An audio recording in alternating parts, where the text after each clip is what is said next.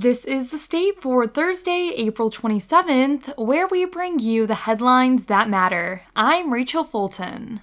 For our first headline of the day, focusing on campus news, a group of students gathered to protest the Board of Trustees' refusal to release thousands of documents detailing the university's handling of disgraced ex-MSU doctor Larry Nassar's sexual abuse cases. By making this decision, the board chose not to comply with State Attorney General Dana Nessel's request for the documents to be released. The controversial choice attracted criticism and confusion from members of the MSU community and survivor organizations. One student, communications junior Charlotte Plotsky, said she planned the April 25th protest outside of the Hanna Administration Building because she did not believe the board's decision was acceptable. She said by refusing to release the documents, the board was denying justice to the survivors. During the protest, Plotsky held a sign that read, "My tuition is not your hush money," and led students in chanting, "Silence is violence." She used a megaphone to address people inside the building and passers-by. Plotsky said the board's decision was possibly an attempt to cover up third-party actions. She said the university is still cowering in fear and concerned more about money than survivors. She also said she would not stop fighting the decision until the board holds itself to the same standards that students are held to and justice is served.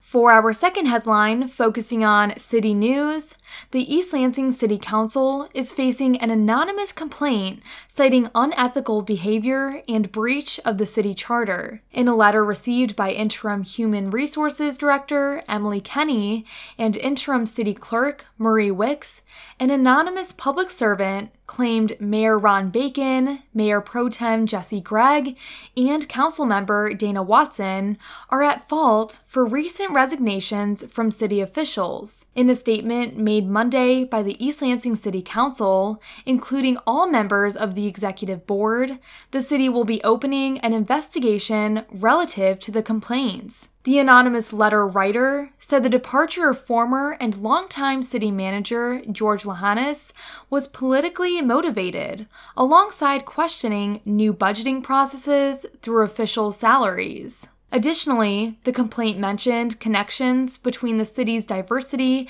equity, and inclusion director, Elaine Hardy, and members of the council as cause for unethical behavior and breach of the city charter, alongside additional accusations surrounding internal operations made by the writer.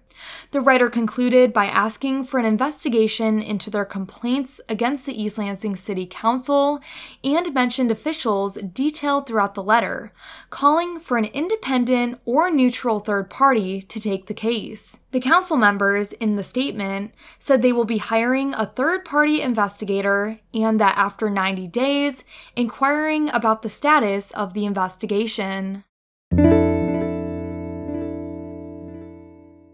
For our final headline of the day, focusing on more campus news, 7 of Michigan State University's top administrators, including interim president Teresa Woodruff, agreed to file a single motion to dismiss controversial former business school dean Sanjay Gupta's lawsuit, which alleges they defamed him in a presidential succession plot. They will have to file their response by May 22nd, according to the agreement.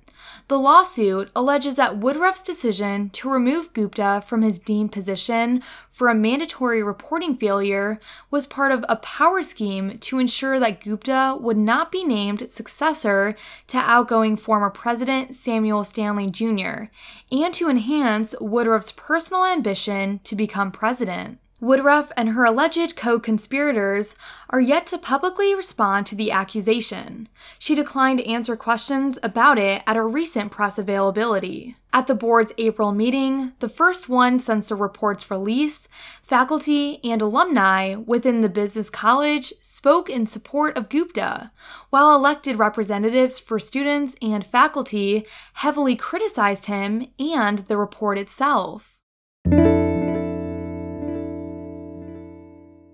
And before we end our episode, today's weather forecast is predicting generally sunny skies despite a few afternoon clouds with a high of 61 and a low of 44.